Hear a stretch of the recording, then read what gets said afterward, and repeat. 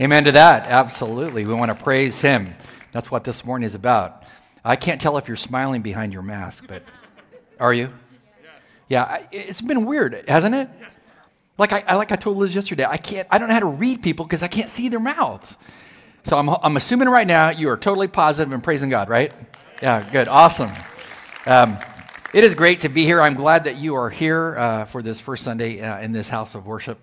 And there are a number of people that we could say thank you to. It's been a long time. I think we started the process about 8 years ago. It's amazing and what God has done. But I want to just stop and just introduce to you a few people that we should say thank you to. And you can, if you want to applaud, just wait till the end. I'll get to this little list. First of all, I want to thank the worship team who's been here through thick and thin. You have no idea what it was like to do worship in a room over there with the lights off.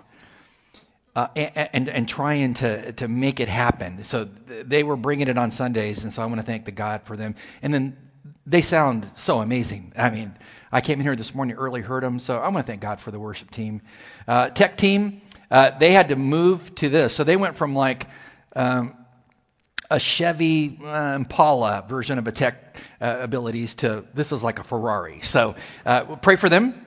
And we had a few little issues last service, but they got to work these things out, so we want to thank God for the tech team. We also want to thank God for Ellis Pro Media that put all of the screens and the lighting. And I went up there earlier, and you can see great up there, can't you? They can even hear me. It's amazing. Yeah, their hands up. I don't know if they're Pentecostal having a moment or what, but yeah. Ellis Pro Media, so we have Michael Jaspers. He's here. He's been here forever, but he's here today running all of the sound and the lighting for us. I want to thank God for Michael being here to help us. And Austin Hess, who Darren and I hooked up with originally back in the day to talk about them doing our sound. Austin, I want to thank you for what you've done for us to worship God. Paul Schmidt, one of our elders, is a developer, but he was on our elder team to help oversee this. Tansy Schindler, we all know Tansy, bundle of energy. She's her husband's a Navy captain, designs destroyers and things for the Navy. He's an engineer. He's now out there suffering for God in Solana Beach, San Diego. She sent me a picture the other day. She was the head of our project, and she sent me her back door is a golf course. I'm like, don't even do that to me. But we thank God for Tansy Schindler, who's given us much of her efforts to make this what it is. Dick Reardon has now taken her place, and we thank God for Dick. On the Elder Council, you have no idea how many meetings we've had. So we're all excited that elder meetings are going to be really short now, because there's no business to talk about like this. So God he's good, is he not? He's good all the time. So if you want to give a round of applause for those folks, that'd be great.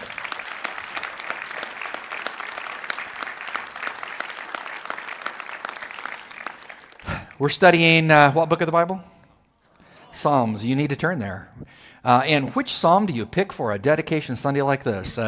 So we had to finish everything early this week because we had to move into the new building, all the staff, bring everything over here with the moving team.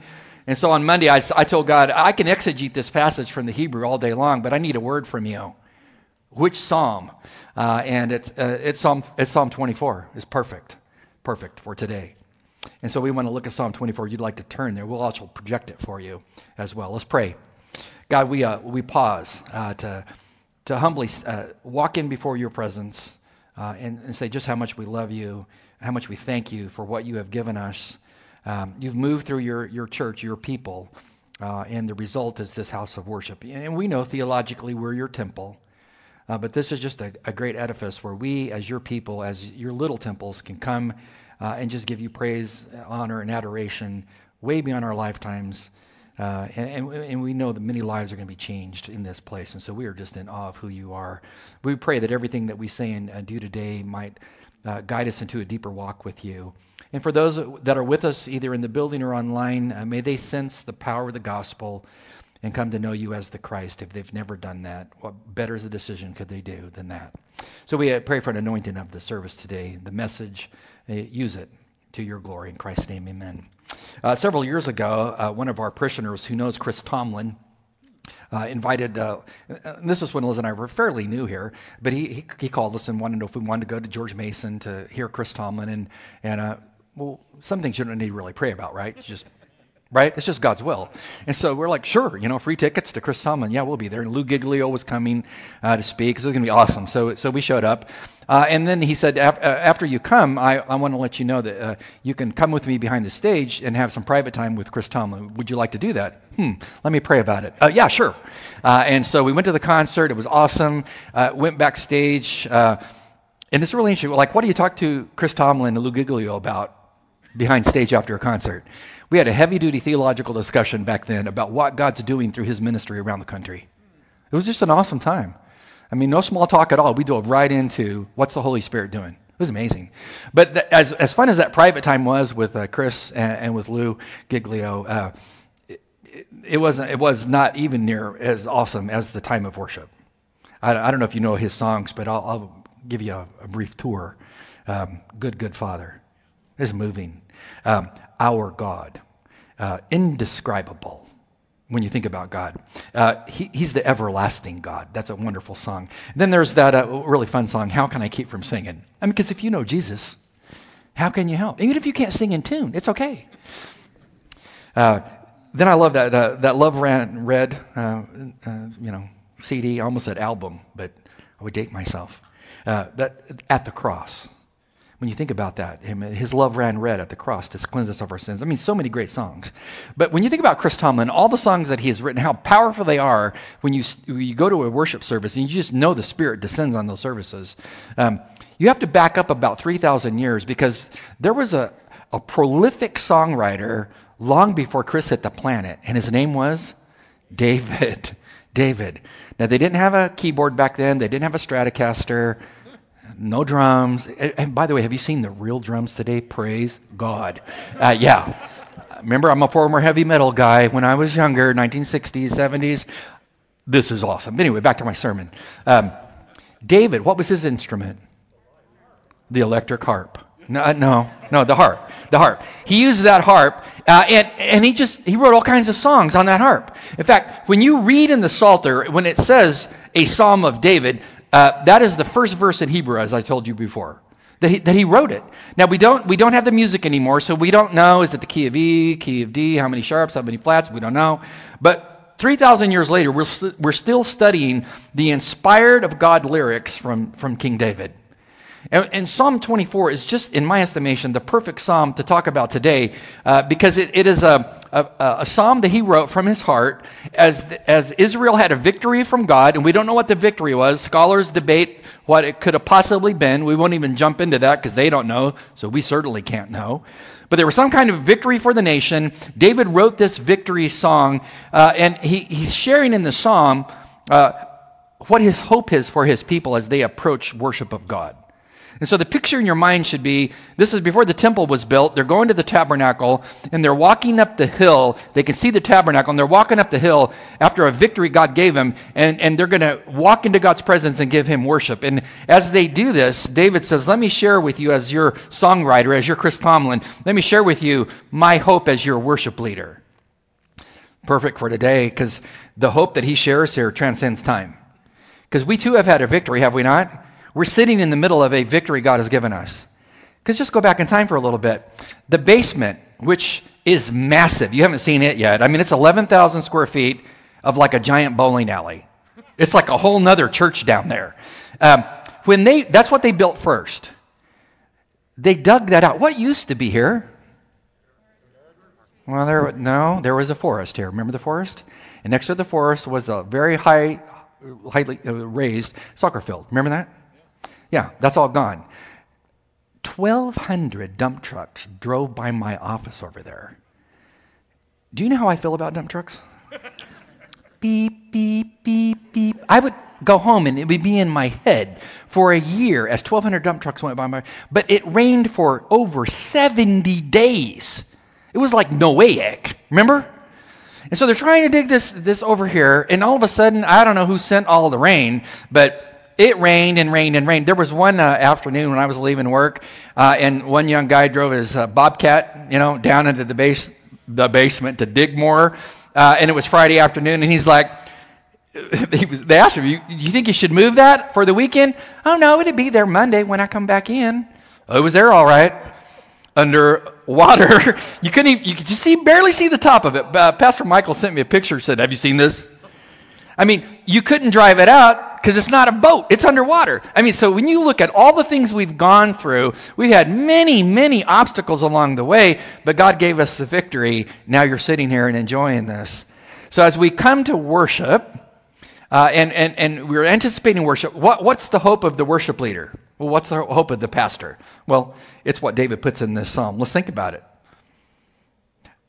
Motif of the passage, in case you want to know right up front, what's the main idea? Because there is an authorial intent here. What's his main idea? That divine victories, i.e., like this, should be met with worship that's grounded in hope.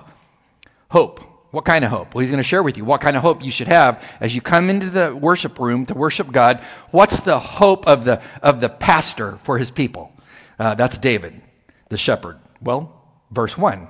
He says, this is a psalm of David. He said, let's focus first on God's character. My hope is that you would know God's character as you come into his presence. Let's look at it this way. My hope, Marty's hope, as you come into this house of worship now and into the future, is that you would walk away from here knowing God deeper,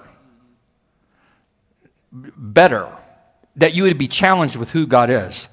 Notice what David says. He says it's a psalm of David, and then he begins to sing whatever the notes were back then. The earth is the Lord's and all of its fullness, the world and all those who dwell therein. For he, God, has founded it upon the seas. He established it, the world, upon the waters. Boy, did he. What are the two greatest commandments, Jesus said, in all of the Bible? If you took the entire Torah, the big 10 commandments and the 613 additional Mosaic commandments, and you boiled all of that down to the greatest commandments, Jesus said there are two, and we all should know them. The first commandment, the greatest commandment is what? You should love God with all your heart, all your soul, and all your mind. I mean, all you've got. Or as they would say down south, whole hog. Okay, my family's from South Carolina, or Southern California. Whole hog, all you got. And then the second commandment, which we can't talk about today, which our culture desperately needs is, if I know God, well, then I love my neighbor as I love myself. What's wrong with our country? They don't know God like they should know God, because if they did, they'd love their neighbor, whoever they were, whatever their race was. Anyway, that's another sermon for another day. What's he say? That you would be a people, as you approach worship after a victory of God, who would deepen your understanding of the character of God. So I have to ask you a question. Do you study God? Do you study him? I've been studying him since I became a Christian in 1967. I've been studying God. How do you study God? Well, I read the Word of God, and I pay attention to God, and I'm constantly studying. And the thing about it is, the older I get, the sooner I know I'm going to be departing the planet, because the road starts narrow, doesn't it? I mean, knowing how long it takes me to go through a Bible book, I'm starting to look at, man, I probably couldn't do Isaiah very soon. I mean, that might take like 10 years. To get into it. Unbelievable. But you're constantly studying the Word to know God. I'm looking at my life and analyzing things that God sends my way, the blessings, the hard things. God, what can I learn about you? Constantly knowing God. When I was younger, in my late teens, when J.I. Packer first wrote Knowing God, I thought to myself, that sounds like a good read. Have you ever read it? You don't read it quickly. In fact, one of our parishioners who started reading that book this week wrote and told me and said, I'm kind of wading through that book. Why? Because it's so meaty. Do you study God? I study God all the time, but the thing is, there's not much time in a lifetime to really know the depths of him. You can only scratch the surface because he's so fathomless. So what does David say about knowing God? He says, well, let me share with you what I see about God's character as I study him. He says, who owns the earth? What does he say? The earth belongs to God. It's the Lord's. Notice he used the word Lord with capital letters. This is different than Lord with a capital L and small letters. What's the difference? Capital L with small letters is Adonai. He's the Lord. He's the master. He didn't use that. He purposely, by inspiration of the Spirit of God, said, no, when I think about who owns the planet and the cosmos, it's the Lord, capital letters. L-O-R-D, capitalized. This is Yahweh. This is the divine one. This is the God of the burning bush. When Moses stood before the burning bush and Moses said, Lord, whom shall I say sent me to them? He says, well, tell him I'm the I am. That's the L-O-R-D. He's the eternal one. Well, what does that mean? This is significant about the character of God. What does that mean? Well, because he's the great eternal one, he's outside of time and space. but he's transcendent, but he's also immanent. He's with us. He's outside our dimensionality that's limited in a place of great dimensionality we cannot even comprehend. I mean, I'm sure when you see heaven, you're just going to go, whoa, unbelievable. It's cause-effect. We live in a cause-effect world. God is the uncaused one who caused cause-effect. He started all that stuff. He's the eternal one. Jesus comes, the God of glory, comes to earth. And in John 8:58, when the Pharisees want to know, tell us who you are, he's very clear. Anybody that says he never claimed deity status has not read him. What did he say in John 8:58 to their question, who are you? He says, before Abraham was, I am. He says, I'm the eternal God. I'm Yahweh, the covenantal God of Israel, the one who has always been and always will be, the Alpha, the Omega. David says, when I think about coming to worship of God, who's given me a victory, I think of a God who's so great that he owns everything. And if he owns everything, everything's accountable to him, and he's able to help you. He said, this God is not only that kind of God, the eternal one, he's given us a planet that's full of his fullness. He's given us fullness. The Hebrew word is abundance. I mean, think about abundance. If you go into a grocery store, what are your options when it comes to cereal? It's kind of daunting, isn't it? And you got to make sure you're following the arrows the right way, right? How many times recently have I gone against the flow? It's like, oh my, man, they're going to probably arrest me or something, you know? But anyway, back to the sermon. You got a lot of options, right? Like what? Captain Crunch. I love that. You don't put milk on that. You just eat it. Captain Crunch. What else have you got? Cheerios, Special K, Fruit Loops. Oh, I love those too. Just dry. Love them. What else? Cocoa Krispies. Whoa, you have some issues with the sweet things. Yeah, Cocoa Krispies. I mean, we could sit here the rest of the day and talk about all the variety. Why is that there? Because they know we love abundance. All those people making those things you love abundance. When you think about how God made the world, he made it with abundance. So I can only look at it as a person who loves landscaping, he didn't just give us like one kind of bush. He didn't just say, I'm going to give you Texas privet bushes. That's it. Wax leaf privet. That's it. I'm giving them to you because you love to trim. There you go. Trim away. He gave us all kinds of bushes. How many trees did he give you? What are your choices? Well, there's a few trees around here, aren't there? Dogwood, ash, etc. I mean, it's to infinity. It's beautiful, isn't it? It's amazing. How many, do you like pets? The last service, they wouldn't answer this question. They were really quiet about that one. Do you love pets? Excellent, okay. So I went to a place, because God's given us abundance, and let me find the place. It's a place to go study the abundance that God has given to us. It's called dogtime.com, dogtime.com. I went there to just look at, because it said this is where you go to see how many dogs God has given us. So I went there, and it's like, this is kind of funny. It's alphabetized from A to Z, and I start scrolling through that of all the different kinds of dogs there are. It's like, what's that? There's so many dogs. It's abundance. Why? Because some people like a Great Dane, and some people like a Chihuahua. Everybody's different, correct? God gives us these little creatures to love on them. They love on us. And if you tell me that they don't talk to you, think again. They do. Who gave us all that variety? God. Why? Well, because he loves you and he knows the variety's fun. Fun. I mean, David says, when I think about the character of God, even all the variety of the things that he's given us tells me about his greatness. So when you come to worship and he's giving you a victory, think of a God who's blessed you with abundance. And he says he's the God who blesses people. He calls them all those who dwell on the earth. They are who he blesses, and they all belong to him. Which means if God created all things and he created us and all that abundance, we are created not to just enjoy the abundance, but as we learn in Ecclesiastes chapter 12, verses 13 and 14, and Solomon says, what's the chief end of man? Well, not to get involved in all the abundance, but to enjoy it and to look at it and go, this is the fingerprint of God. I must worship him. I must fear him above all things. See, David studied God, and he has these thoughts about him. And he says, when I think about God's greatness, he's the one that founded the earth upon the seas. He established the earth upon the waters. Boy, did he, on day 3. Go read Genesis chapter 1. On day 3, God took the earth that is 70% water. And he said, I'm going to take the tectonic plates, and I'm going to move them around by the word of my mouth. And I'm going to shape the continents. And I'm going to bring out mountain ranges. I'm going to create valleys. And I'm going to do it on day 3. And it's going to come out of the waters. And it's exactly what happened. He spoke, and it was. When Liz and I were in Lake Tahoe this summer with our grandchildren, we've been up there many, many times, staying at one of our friends' place there. And we wanted to go to a different restaurant after the grandchildren left and were not with us. And so we had some quiet time. And so we went to a nice restaurant that we'd never been to before on a mountain, and there was a outside eating area, and it snowed the day before in June, so it was really cold. But we said, could we sit outside? They're looking at us like, why ever? It's like the view. Because you go out there to eat, and the view was on the other side of the mountains, of the Sierras, looking down into Nevada. You could see a massive valley and massive mountains off in the distance.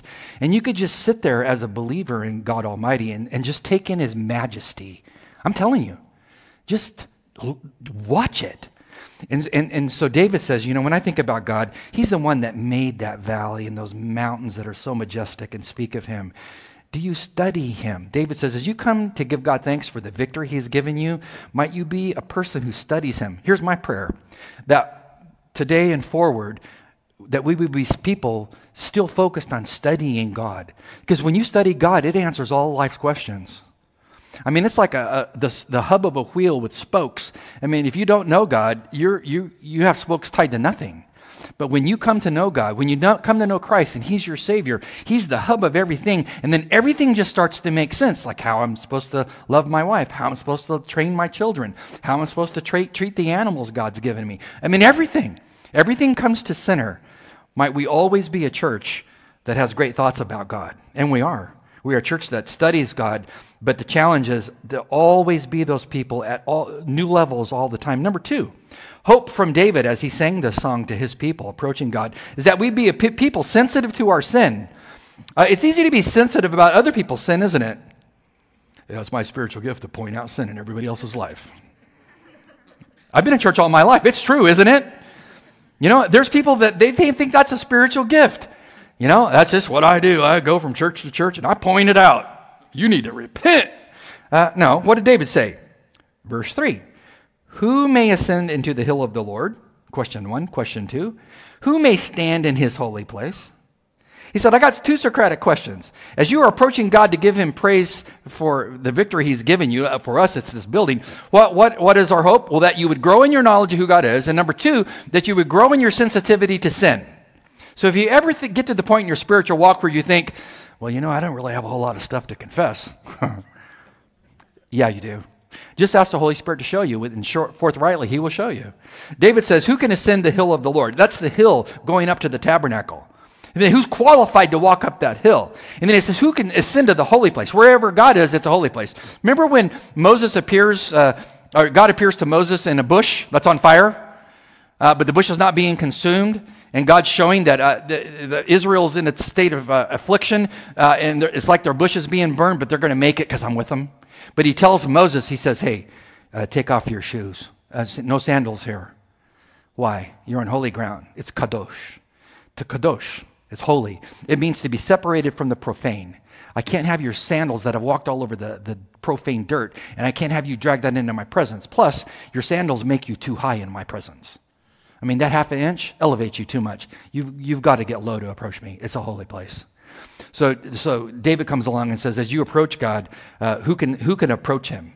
Well, if he's holy, ipso facto, we must be holy to approach him. So if we look at this from a New Testament perspective, what is David talking about? Well, he's not talking about what we would call positional holiness.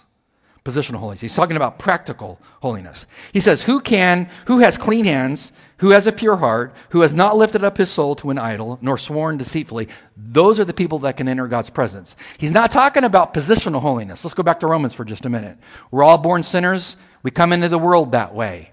And I've said it before, I'll say it again. Redundancy is a good thing. If you do not believe in sin that's original when man is born, have a child. Did you hear me? You will never have to teach them how to deceive, be stingy, all those things. What parent ever has those lessons? None. You spend your whole lifetime trying to fix those things. It comes with the sin nature. And so we come this way. We need a Savior, and Jesus came down from the glory of heaven, the throne, to be our Savior. So when a person comes to know him as Savior through his death and resurrection, he gives you his positional holiness. I mean, it's when you get to the gate of heaven on the day he calls you home and you're a Christian, and St. Peter, if he's standing there and says, why should you come in? All you got to do is say, hey, covered by the blood of Christ. I have his holiness. We know that from what Paul says in 1 Corinthians 1:30. Notice what Paul says. But of him, you are in Christ Jesus. And the preposition in Greek means to be in the sphere of something. So if Jesus is the sphere, you're either out of Christ, which is ek, the preposition ek in Greek, or you're in Christ, you're in the sphere. So we are all born outside of Christ. When you are in Christ by faith, what happens for you? Well, he became for you the wisdom from God. He became the righteousness that you never had. He gave you his sanctification, and he redeemed you. He saved you from his wrath. He gave you his sanctification. That's the Greek version of kadosh, holiness. He gave you his holiness because you didn't have it. And so when you stand before God as a saint, you can say it to St. Peter as you walk by the gate, positionally I'm holy because I have the blood of Christ who's made me holy. David's not talking about that. He's talking about practical holiness. That when you move throughout a given day with your free will as a Christian, you might do things that are sinful, and you need to confess. So David says, as you think about things you should confess before you come to worship, let me mention 4 things, he says. A person who comes to God's house of worship should be thinking about their hands. Are they clean or unclean? Translated, have my hands been doing sinful things or holy things? And if you're wondering what the answer is, just ask God, show me what my hands have been doing. And the Spirit will whisper in your ear and tell you, here are some things you need to clean up with your hands. He says, when you come to worship, get your hands clean before God. He says, you must have a pure heart, which means a heart that is not hypocritical, that what comes out of your mouth matches what your heart says. There's no ulterior motives behind how you do things. You roll in truth. Your heart's pure. Think about the Pharisees in Jesus' day, the religious leaders. He castigated them left and right for their hypocrisy. What they would say was not how they would live. In his first sermon in Matthew 5-7, he takes them to task over and over again by saying, they have told you this through their traditions, but I say this is truth. See, they were not pure in their heart. Their motives were not true. They were always trying to trip him up and to trick him. He says, is there any idol worship in your life? What is idol worship?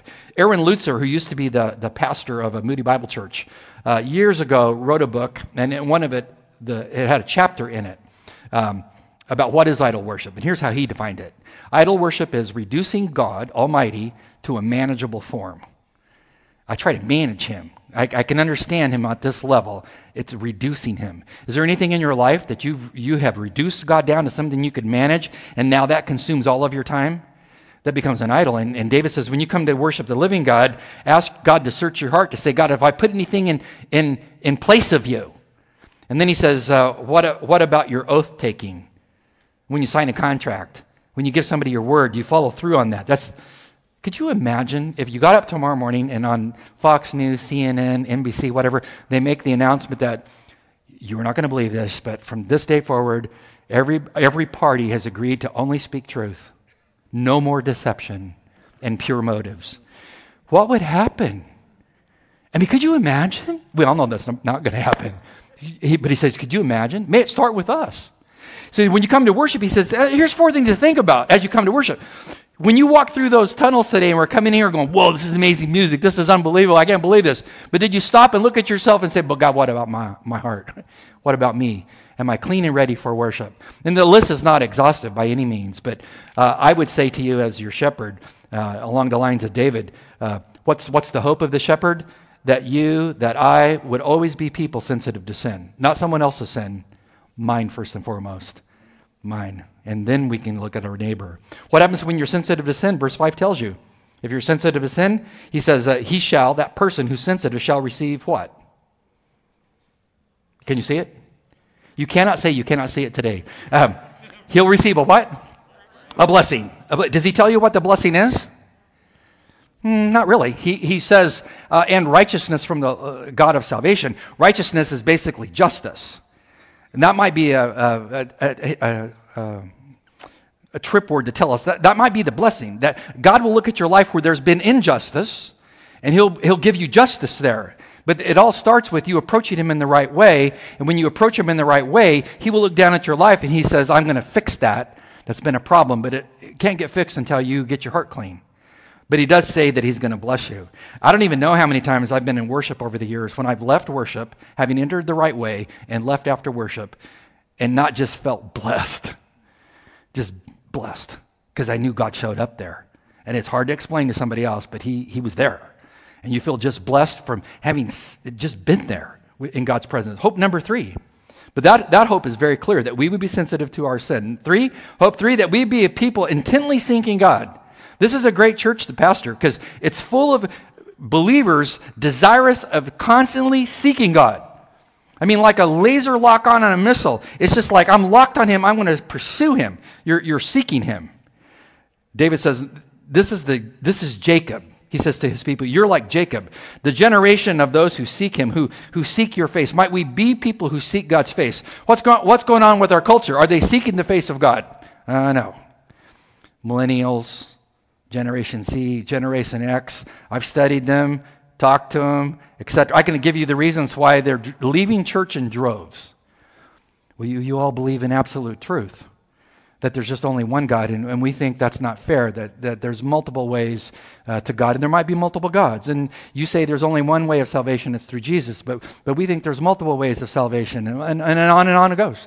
We believe the church is full of hypocrites, and we don't want to be part of hypocrites, and we don't believe the church is interested in social change, and we want social. I mean, I can give you all the reasons, but those aren't reasons to not worship God. You know, they're not. We need to be a kind of people who intently seek God so that when the younger people come among us, they can say, whatever it is that you've got, I want that. You're seeking the living God, and I want a part of that. Because when you seek the living God, then all those things come into play. You stop hypocrisy. You love social justice, all those things, because you're seeking the heart of God who wants to fix all those things.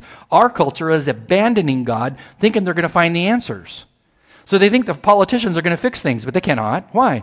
It's a spiritual problem. All related to the worship of the living God. David says, as you are the people of God, might you always be known as a church just filled with seeking God. Seeking God. Is that you? A person who seeks God? Notice what Paul wrote in Philippians 3 toward the end of his life. He said this, that I might know him and the power of his resurrection, the fellowship of his sufferings, being conformed to his death. Might I walk in the sandals of Christ and carry his cross before my culture and live for him. I just live for one thing, that I might know him. There is no greater thing for a person to say than, God, I lived my whole life in hot pursuit of knowing you. I sought you. Might we be the kind of church that will constantly, as we have in the past, be known for seeking God above all things. And hope number 4 for this place of worship is that we be a people who'd want to see the glory of God. That we see the glory of God. Notice what he says there. Lift up, he's speaking as they're walking toward the gates of the tabernacle. He says, lift up your heads, O gates. Be lifted up, you everlasting doors, and the King of glory will come in. Who is the King of glory? Well, he's the Lord strong and mighty, the Lord mighty in battle. Speaking of the Lord of armies, spiritual armies, angels. It says, lift up your heads, O gates, lift up your everlasting doors, and the King of glory shall come in. Who is the King of glory? He's the Lord of hosts, angelic armies. He's the King of glory. You know, there is nothing to fear because Jesus himself said, the gates of hell shall not prevail against the church. We live in troubled times, do we not? But who has the answer to troubled times? The church of God. That's where the answers are. When he looks at worshiping God, he says, God, what we need is your glory to show up in a profound way. When we come to worship, we need your glory to show up. Because God is the God of angelic armies. That's what he talks about here, the Lord of armies.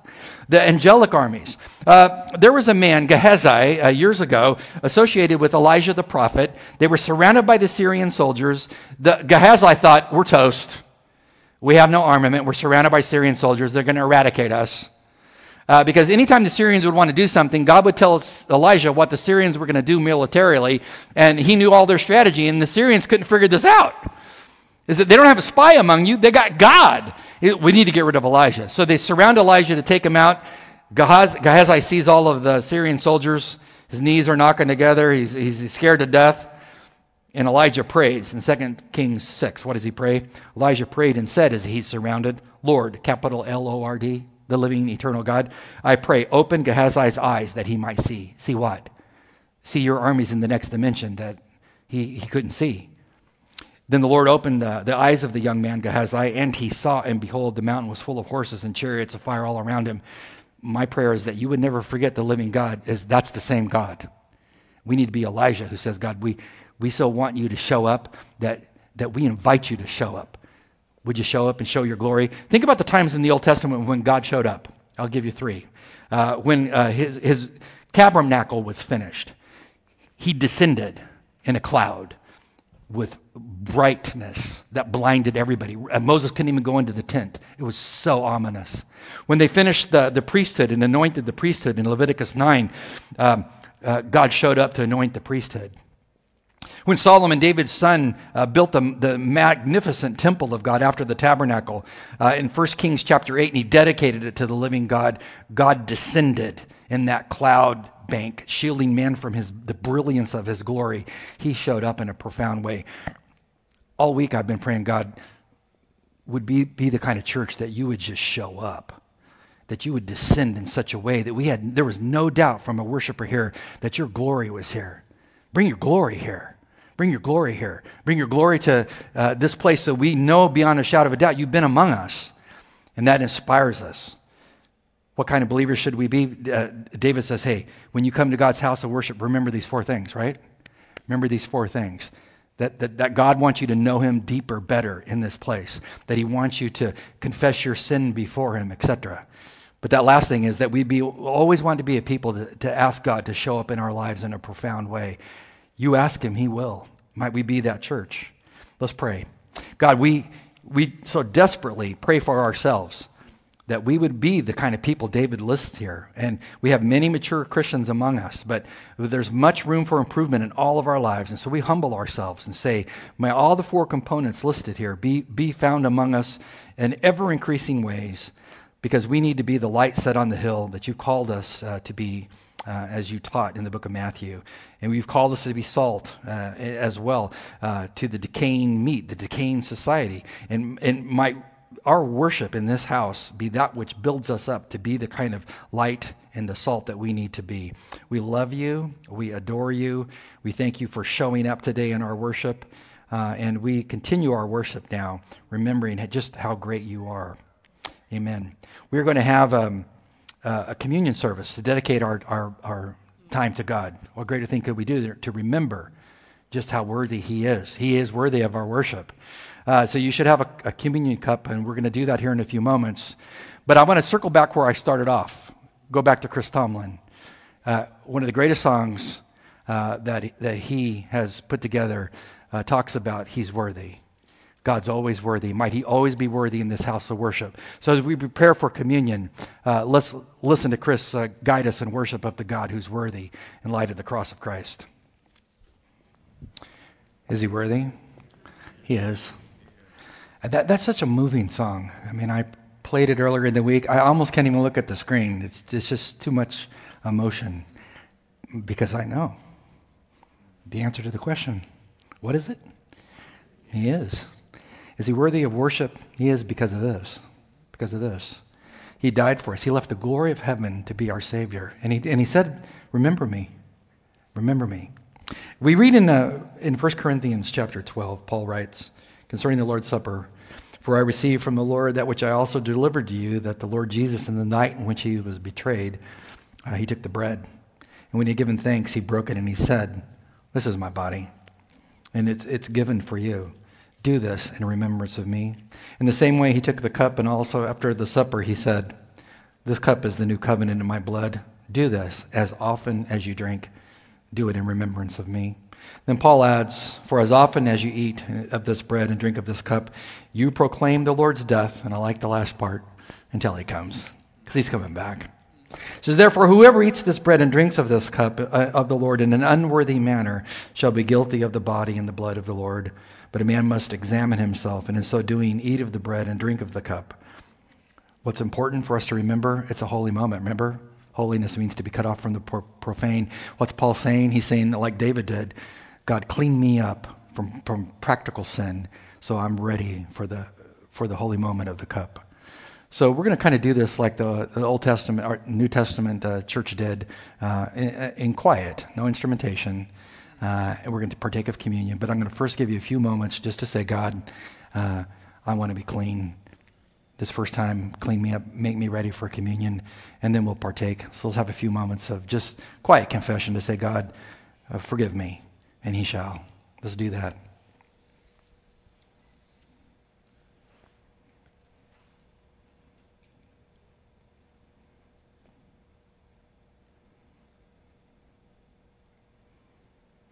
Lord, we think of the scriptures.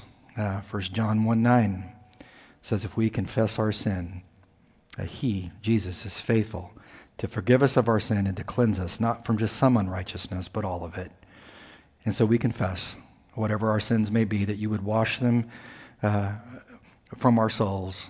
May we be white as snow and ready to partake of the holy elements representing your body, which bore our sin.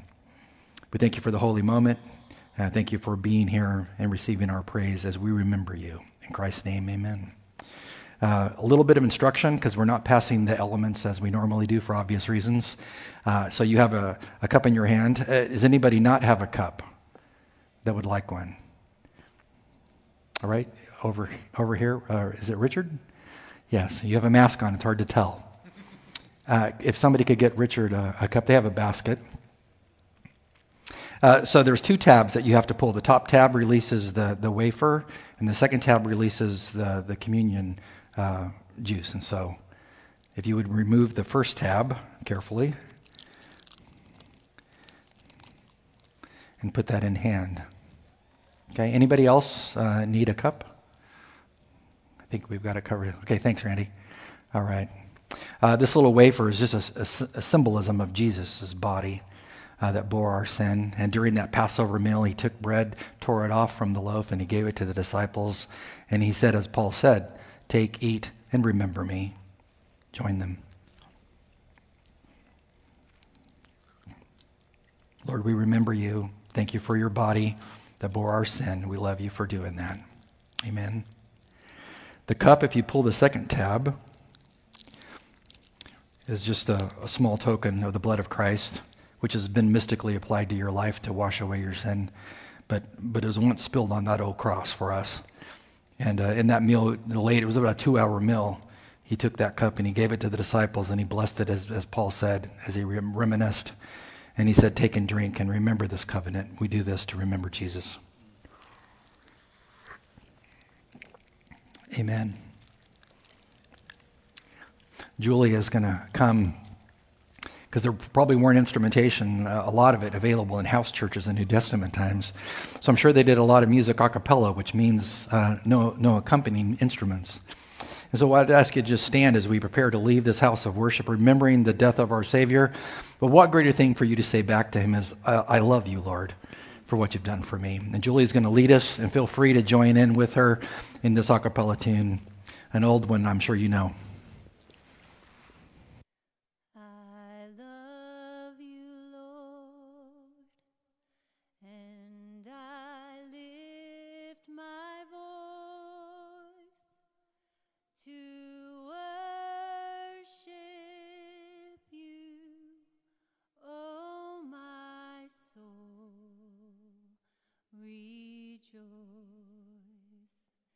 Take joy, my King, in what you hear.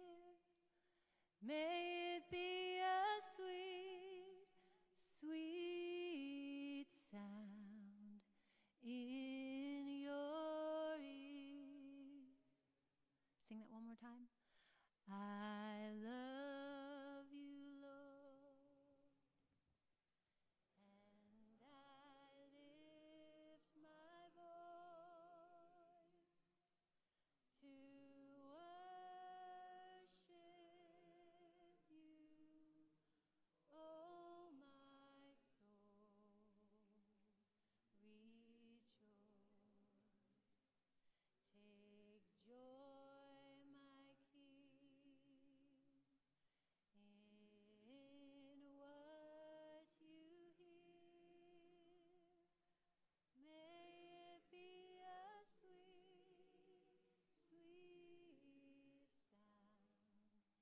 in your ears. Around the throne of Christ, we kind of know what goes on up there from what the scriptures tell us. We know from Isaiah 6, the seraphim class of angels, 24 hours a day, say, holy, holy, holy is the Lord of hosts, chanting constantly. But what else did they hear today as we sang?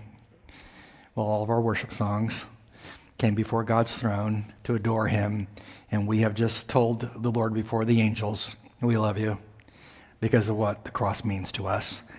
And we will be the kind of church dedicated to the cross and all the things talked about today. And God will bless us because of that. And also now as you leave, I love you. And I am so glad you're back. It is so nice to see you in the building. And it's wonderful to have you back as the church. And our online church, we understand some people can come and not come. May God bless you for being part of us as well. And we look forward to the day when we can see all of you in this house of worship. God bless you. Have a wonderful day pursuing him and showing him to others. And if you want to stick around, talk to people, enjoy. Just make sure you're smiling with your mask on, right? All right, good to have you in God's house. God bless you.